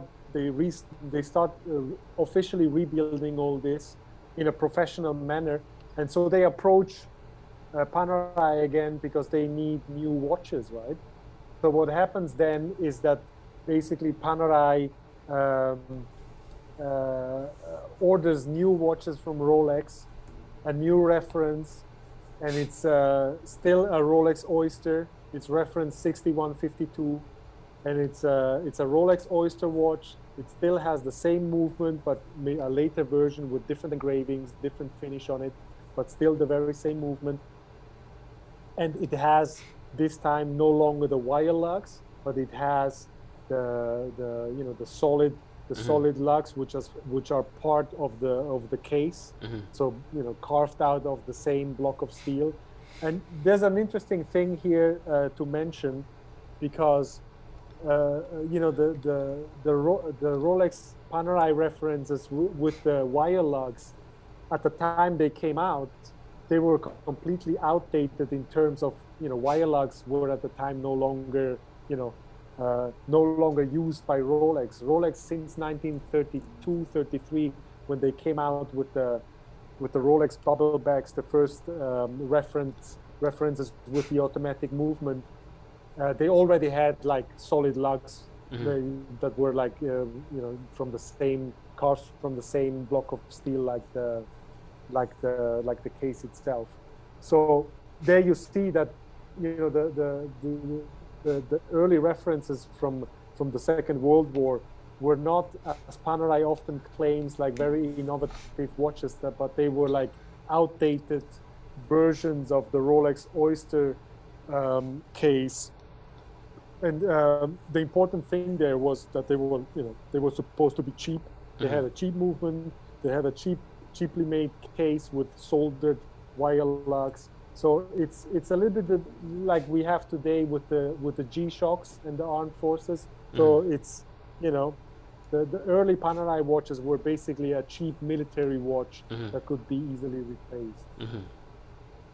And so now with these later pieces, now we're not really quite seeing that cheap intention behind the design anymore. They're a little bit more luxurious than what they were during the war. Well, the first two references from the early 1950s, they have this crease that goes around the case. We talked before about the 372. You know that the 372 has this very elegant crease that goes around the whole case. And this is an interesting detail because, I mean, doing that crease is basically, it's quite, I think it's quite a work to polish a case to have that, and it needs to look beautiful and stuff. So basically the first two references that were made in the early 1950s, which is reference 6152 and reference 6154, they have this crease, but they were made in very small numbers. So reference 6152 was made probably in 30 examples, and the same applies to reference 6154. And we think, when I say we, it's like Panerai researchers, a group of Panerai researchers that I am in contact with. So we think that that those watches were basically made as test versions to see how these watches performed under real life conditions, because they were planning to enlarge the units, to have new units coming in, like paratroopers, frogmen paratrooper units. So they were expanding the whole Decima Flotilla Mass idea into something much bigger. Decima Flotilla Mass, by the way, was dropped at the end of the war. Yeah.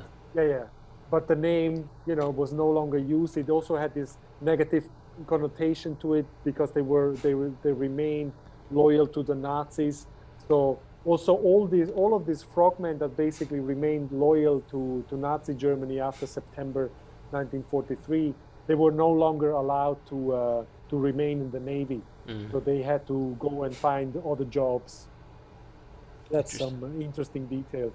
So yeah, so basically, so they test these watches, and I think what happened is that they realized that the 6152, which was a thicker version of the no, let's say it like this. Basically, the 6152 was the first post-war reference, and the 6154 was a thinner version made to house a very thin dial. And I think what that was is basically Rolex saying to Panerai, hey, forget about your sandwich dials. They are not necessary.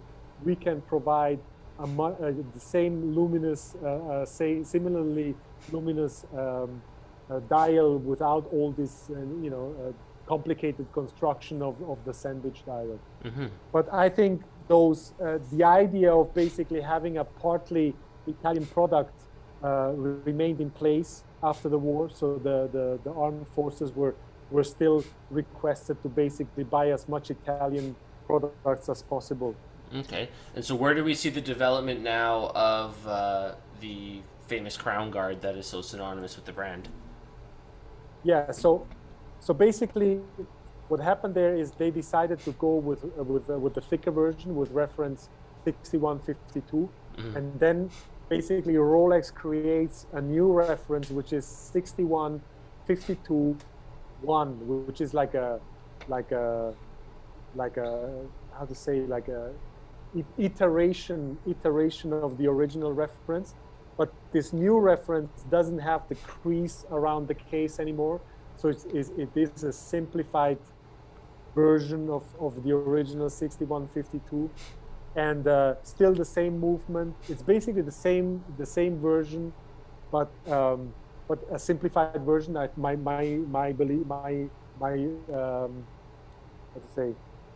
My thoughts are that it was made, it was basically a reference 6152, but to be cheaper, And so what happens there is they order 500 pieces. So Rolex produces 500 pieces of reference 6152-1, and this still has the typical Rolex crown guard, the big crown, but it can also be found in reference 6200, the King stub. This was the Rolex Submariner, which was had the depth rating of 200 meters. So this is the next evolution, and then what happens is that basically the Egyptians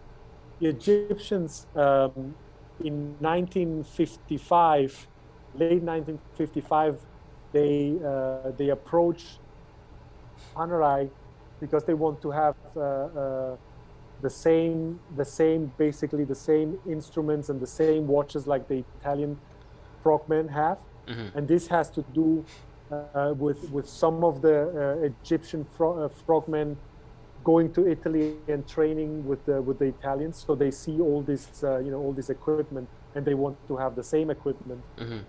But the problem there is basically that all these Rolex made references are exclusive to the Italian Navy. So basically Rolex, in order to protect themselves from what happened during the First World War with all these Rolex watches going to Nazi Germany and they having to remove the Rolex markings to not be associated with them.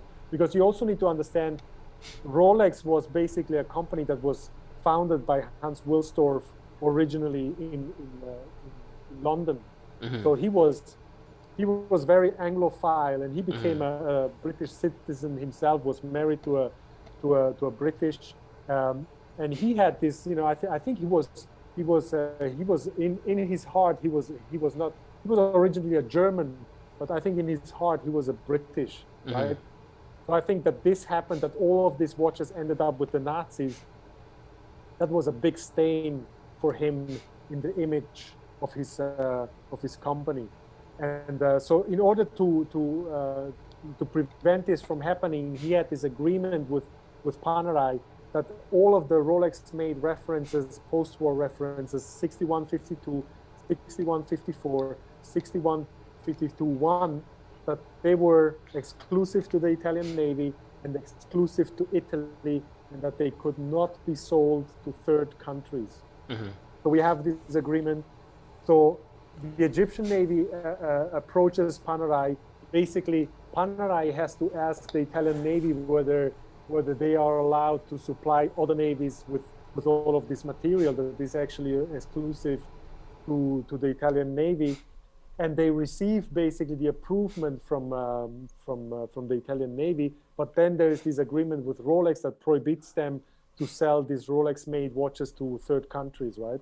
So what happens next is that to be able to gain this, to win over this, this interesting job from the Egyptians, so Panerai starts developing their own watch, mm-hmm. and that's the GPF 256. The Egiziano. The GPF, the big Egiziano, exactly. Mm-hmm. So you see there also the reference number GPF 256. This is a Panerai number, and all the earlier references 2533, 3646, 6152, 6154, 6152-1, they're all Rolex reference number. And now we have the GPF 256, which is a complete own Panerai development. You see that the design is different. The case is much larger, it's 60 millimeters. The case is more rounded. It looks more like the Panerai instruments from that era. And this is basically the first watch that includes the half moon shaped famous Panerai crown guard. So the GPF 256 was developed, and you see the case, it has like this flat seat. So the crown guard is basically a part of the entire case. Mm-hmm. And so this is the next evolution in Panerai watches. And then they realized that they want to basically install the crown guard also on these Rolex-made watches with the cushion case. So they had ordered 500 watches, and so they find a way to basically install the half moon shaped crown guard on the side of the case. They had to modify the case. They had to create like a machine of some parts of the case to create a flat seat so that the crown guard can be installed on it. And so this is important to understand. So we have first the GPF 256, which was designed basically to include the crown guard, and the cushion case watches with the crown guard, they were made later. So basically the 256, as the name says, is a development, is basically the second project of 1956 for Panerai, 256. Okay. And so the Rolex, the Panerai crown guard on the Rolex made watches start appearing around 1958. So you see that this is just a modification that was added later. Mm-hmm. Okay, and then where does Angelus enter the picture with their 8-day movements? So Angelus starts with the 256, with the GPF 256. So Panerai basically makes an order of a number of movements directly from Angelus for their first own watch. It's an 8-day caliber, hand wound. Basically, the Angelus 256 is a caliber that was developed as an alarm clock movement. It has 2 barrels, 1 barrel for the timing device, and 1 barrel, smaller barrel, for the alarm components. So basically, you have the alarm barrel that basically activates a small hammer that hits against a bell that is mounted on the back of the movement, and then you have the alarm there. So the Panerai movements, the movements made for Panerai were special versions of that movement without the alarm components. So it had a different barrel bridge without all the, you know, all the spaces for to house the barrel, the alarm component. So it's kind of a special movement. And this is an interesting thing with this movement, because you can basically take, and this is also part of the vintage of the homage game. So basically you can find this Angelus 240 movements in alarm clocks from the era. Mm-hmm. So what you need to do is you basically convert the movement from alarm into non-alarm, and relatively quickly you have a movement that can look exactly the same as the Panerai, as the original Panerai movements, mm-hmm. with a little effort.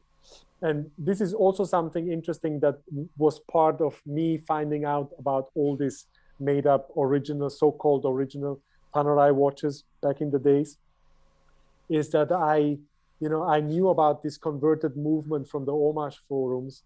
And then I saw similarly converted movement in the so-called original watches, which mm-hmm. totally freaked me out. All of a sudden there was this blurred line, you know, like, hey, wait a minute. I mean, these watches are supposed to be original, but mm-hmm. they have the same converted movements like I've seen in the homage forum. This is just an interesting detail on the side. So basically, this is the Angelus 256 has its introduction in the Panerai watches with the 256, with the GPF 256. But later in the 60s, basically, and this is basically where this watch comes into the picture. You know, the Panerai watches without, you know, the very simple dive watches without a rotating device, mm-hmm. you know, where you can measure elapsed times or mm-hmm. whatever. Those watches were made for diving with oxygen rebreathers. So you basically for the diving thing itself, you don't need a watch to time decompression or whatever. You just have, you know, you have an operating range of 5 hours with your oxygen rebreather, and the watch doesn't play a big role in this whole thing. It's just for you to know what time it is mm-hmm. and to know when the charges will explode.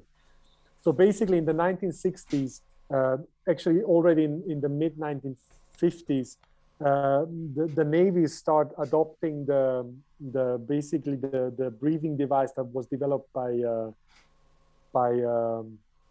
what is his name? Help me out here. Jacques Cousteau? The famous underwater explorer, Jacques Cousteau. Mm-hmm. So in the 1940s, Jacques Cousteau with another guy developed this scuba breathing device, which is basically is compressed air. Is no longer oxygen. It's compressed air, but it's not recycled. So basically, all the air you breathe in, you expel, and you create bubbles. Mm-hmm. You know, so you have a certain amount of air at your disposal, which is like probably around, like, you know, up to 1 hour, depending on how you breathe underwater. If you breathe a lot, you will consume it earlier, faster. So basically, you know, diving with compressed air, you need a rotating bezel, because you need to time your dive. You need to plan your dive, because you can go much lower than with oxygen rebreathers, up to 60 meters without too much issues. But you need to dive. You need to time your dive, and you also need to time. I'm getting tired slowly.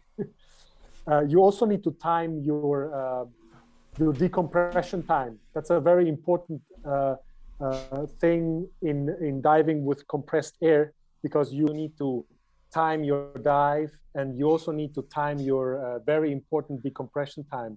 Mm-hmm. Because when you dive with compressed air, what happens? The deeper you dive, the more gases are dissolved into your bloodstream, and what you don't want is to come up too quick, because all these gases will damage your body, will end up damaging your body.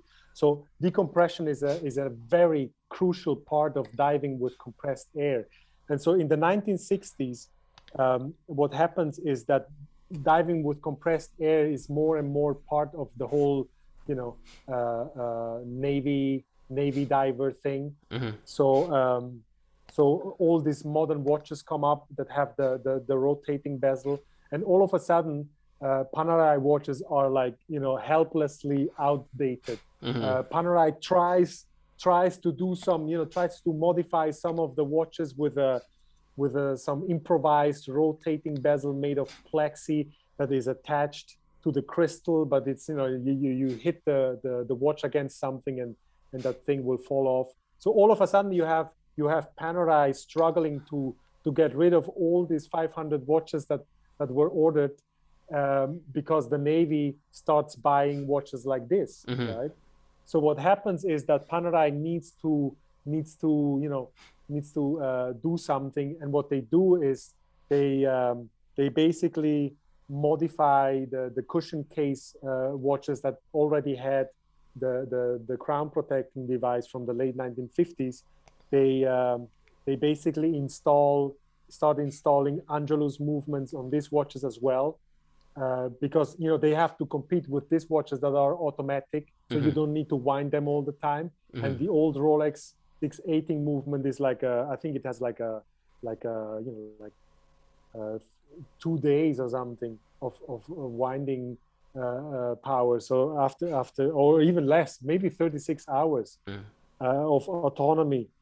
So basically the watches are completely outdated. So Panerai comes up with the idea to install the Angelus 8 days movement, so that you don't have to wind them every day or every second day. And what they also do, they with the Angelus 240 movements, they also start using small second hands at 9. And that's probably not to time missions exactly on the second, but basically to see whether the watch is running or not, because without that second hand, you will have to wait a while to see until the minute hands moves to see whether you have to wind it. So basically the small seconds at 9 is basically just a feature to show you whether the watch is running or not. But this is something that is introduced in the mid 1960s, and with this introduction of the Angelus 280 movement, they also introduce a new luminous compound, which is the Luminor. So now the modern Panerai company has claimed for many years that Luminor was introduced in 1949. And there is a document where the name Luminor is indeed registered, but only the name. So basically what they have, this document that they always wave around, is not a patent for the luminous compound, but is basically just a registered trademark for the name Luminor. At the same time, they also recorded registered names like Elux, or like what is the other name? Well, they registered a number of names that they wanted to use in the future. So Luminor is also registered in 1949. But as a luminous compound, it's only introduced in the mid-1960s. And this occurs in the same period of time when all the Swiss watchmakers basically move away from radium to tritium. So accordingly, Luminor is also a tritium-based compound that is basically harmless, as long as you don't eat the tritium, you will not be affected by it. Whereas the radium compound is extremely dangerous. You know that radium-226 has a half-life of 1,600 years. That means after 1,600 years, it's still half as dangerous as it is today, and it is extremely dangerous. So if you inhale radium-226, it will be deposited in your bones, and you will die a horrible death. I mean, there's the story about the radium girls. If your listener want to look it up, radium girls, just Google it. It's a very interesting story. Yeah, and we see some of that, how potent the radium dials were in back in the day, just in some of the damage that's done to the original plastic screwed radium dials that they had, right? The warping that they took. So the first Panerai dials, they were like a multi-layer construction consisting of several plastic layers. And because of the strong radiation of radium, they are completely warped. They warped to such extent that the hands could no longer turn, and thus compromising the whole watch. So after that, the next evolution was the aluminium sandwich dial, where basically the plastic layer was clamped. The plastic layer containing the luminous compound was clamped between two metallic discs. And what is also interesting to say here is that Panerai didn't invent the sandwich dials. The sandwich dial per se was invented by Sternfrère, which was a famous Swiss watch dial maker, and they invented the sandwich dial with the typical cut out numbers in 1935.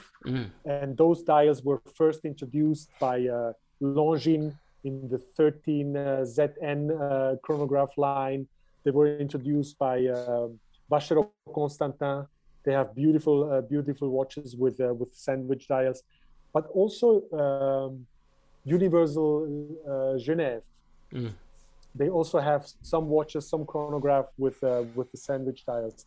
And it's just an interesting detail to know that Panerai didn't invent the sandwich dial, but they took it, to the next level with basically the luminous compound being between the discs.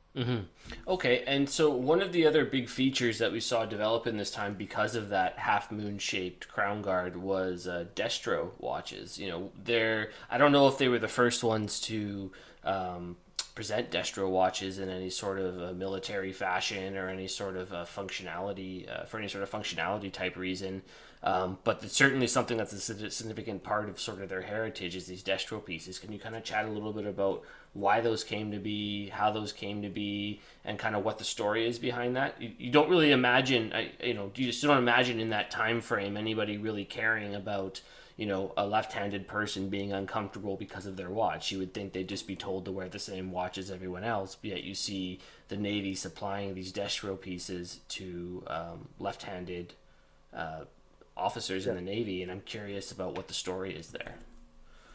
Yes. So we find the first so-called destro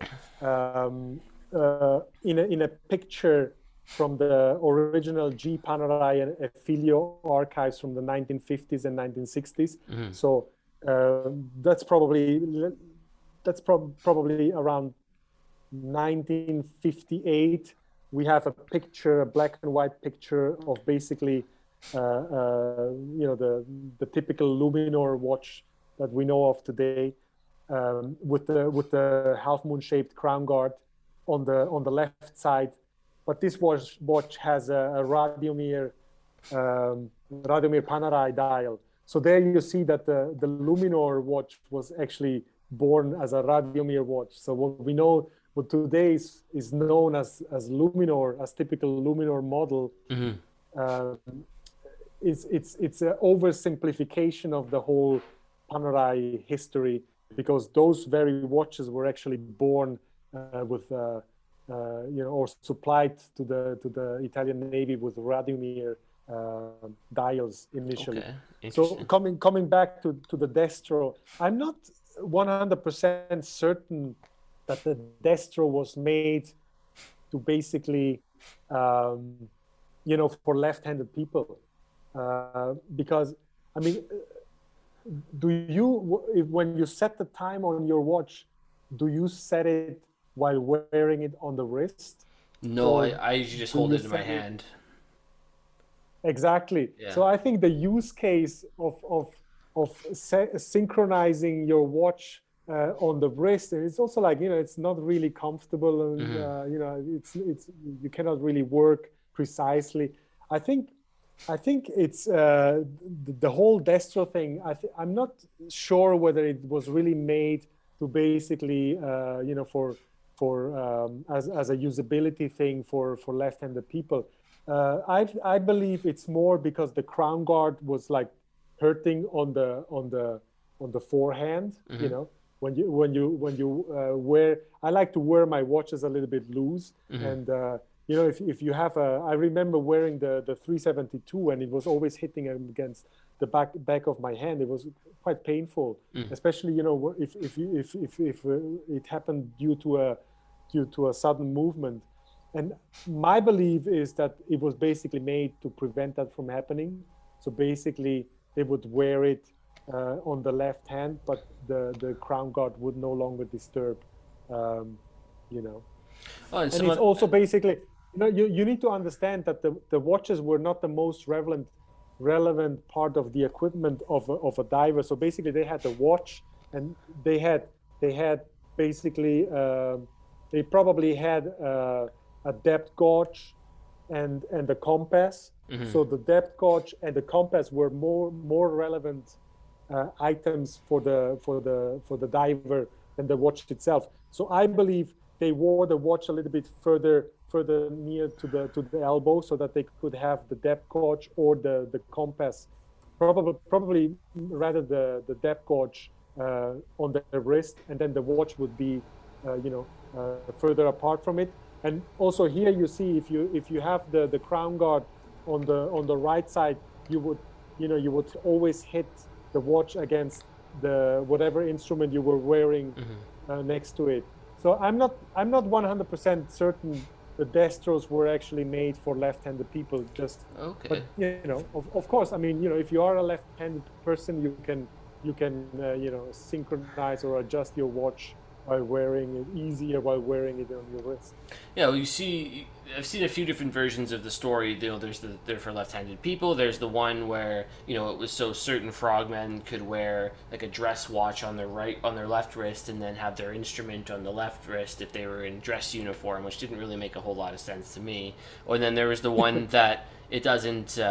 Essentially they had other gauges and other instruments on their arms, and by having that crown oriented toward the elbow side instead of the wrist side, it didn't interfere as much or bounce off of the other instruments that they had on their arm at the time, but you could still wear it on the left wrist just without it pushing against your compass or your depth gauge. Okay, interesting. Yeah. So now, I think it's not perfectly clear that it was really made for left-handed people, but I think the modern Panerai company basically marketed the destros as being made for left-handed people, which is okay. I mean, I don't have any issue with that. I think there's bigger issues with modern Panerai than that story. Well, I think so.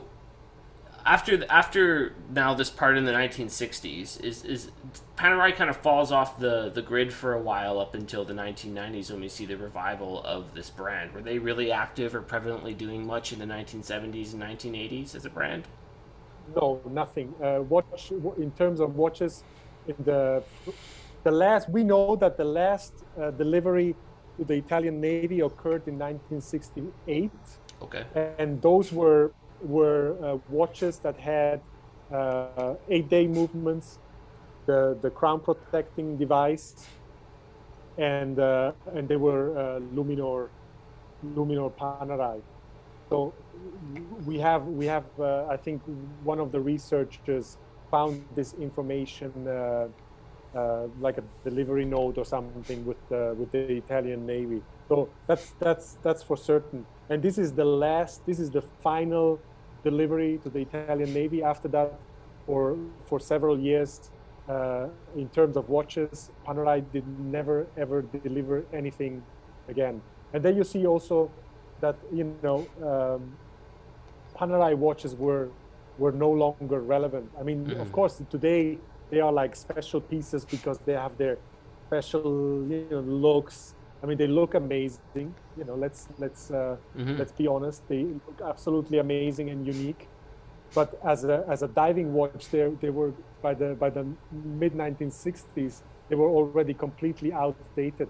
And all the watches that came after that, the professional watches supplied by Swiss watchmakers, they all had like rotating bezels. They had automatic movements. And on the other hand, Panerai watches were huge.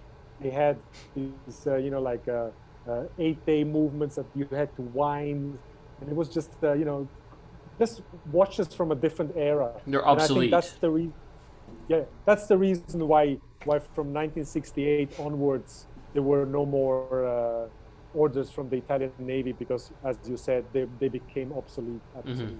Okay, and then we're assuming just sort of in that period of the 1970s and 1980s, then that the Panerai company sort of just disappeared, and just kind of fell by the wayside. In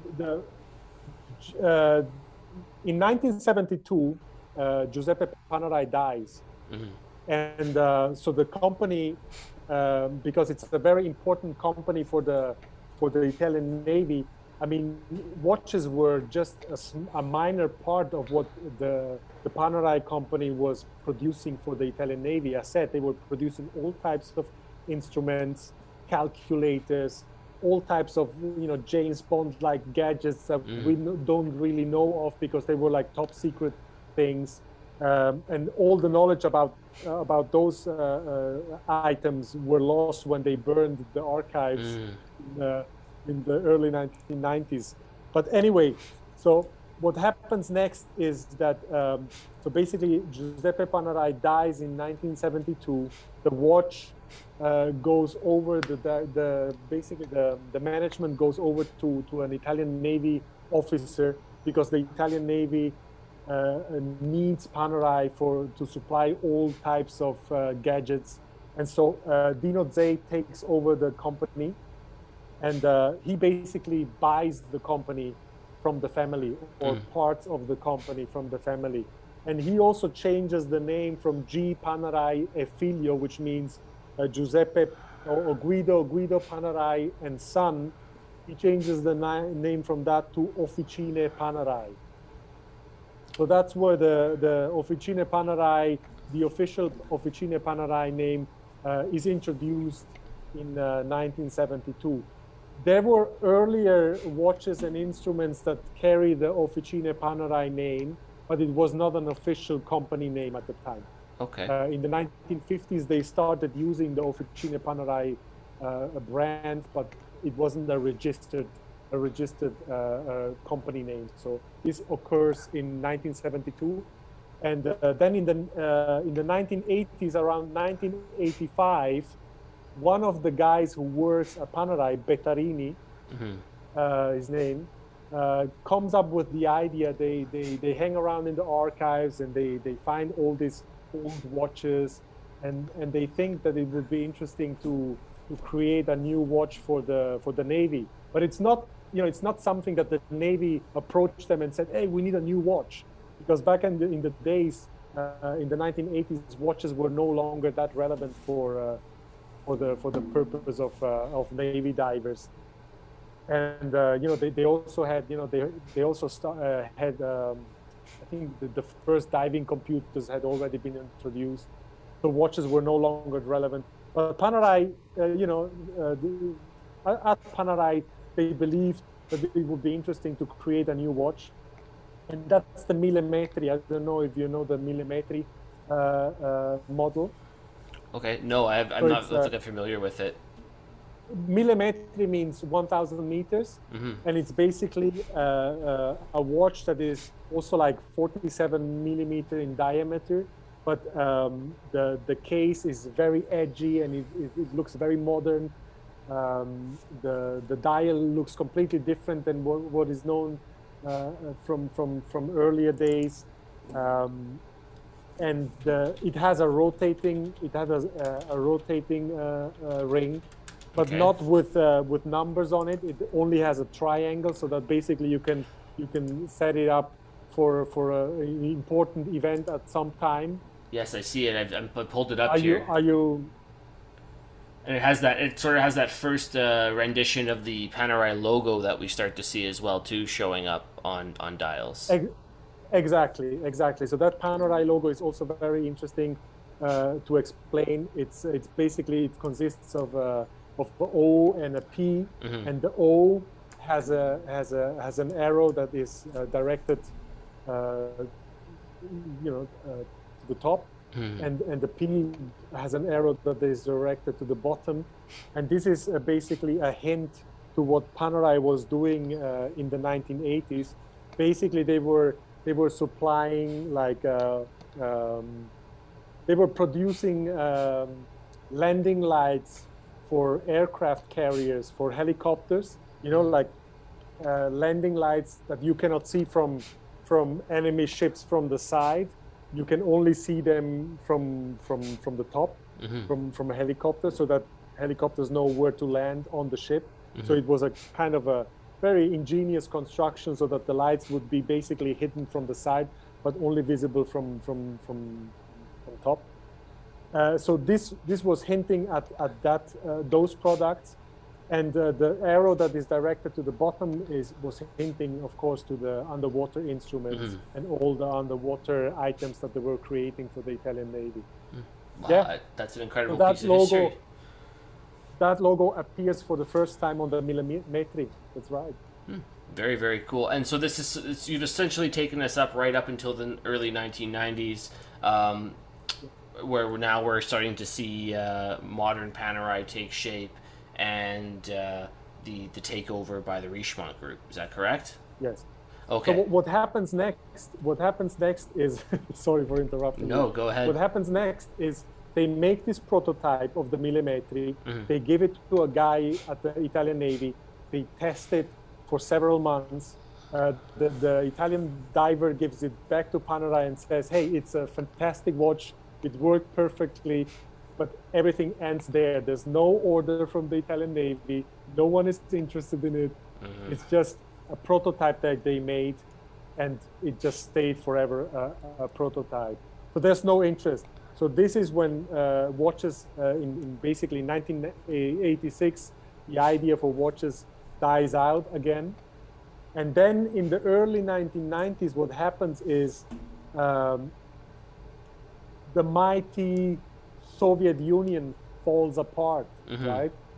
This is one of the most important events that take place in the history of Panerai, because as a supplier of the Italian Navy and of NATO, of a NATO country, with the collapse of the Soviet Union and of course of the Warsaw Pact, what happens is that all military budgets around the globe of all NATO members, all of a sudden, are reduced because there's no big enemy anymore.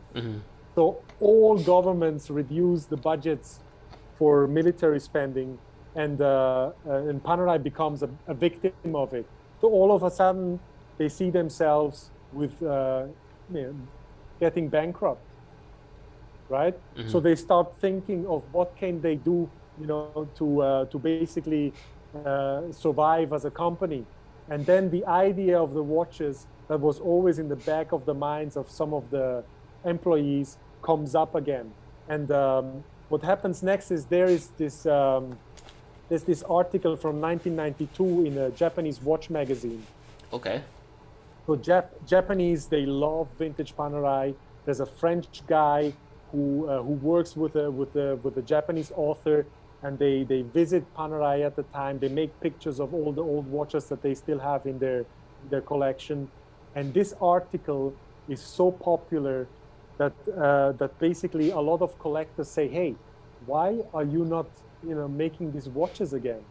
And so this gives Panerai the idea that maybe recreating the old watches could be a form to help them survive as a company. So this is the thinking behind the Privendum watches that are made from 1993 onwards until 1996. And they are made by a Swiss watch company whose name is Guénat Montre Valgine. At the time, they were Guénat Montre Valgine. They were making watches for a variety of fashion brands. So it was basically a very like a very quiet company that would make watches for other companies that would basically communicate that they were making the watches themselves. Actually, it was Guénat Montre Valgine that was producing the watches at the time, and so also with Panerai. So an interesting thing about Gernot Montrevagin is that they today they produce the Richard Mille watches. So basically, Richard Mille and the guy whose name is Gennat, they partnered together to create the Richard Mille brand.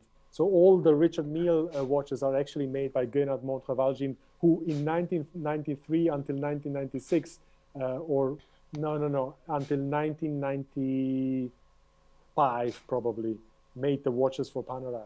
Okay, and this is where that's where we're seeing the introduction of the Betterini cases as well, the civilianized kind of versions of Panerais. They're not making them with the cushion style cases that we saw in the 50s and 60s anymore.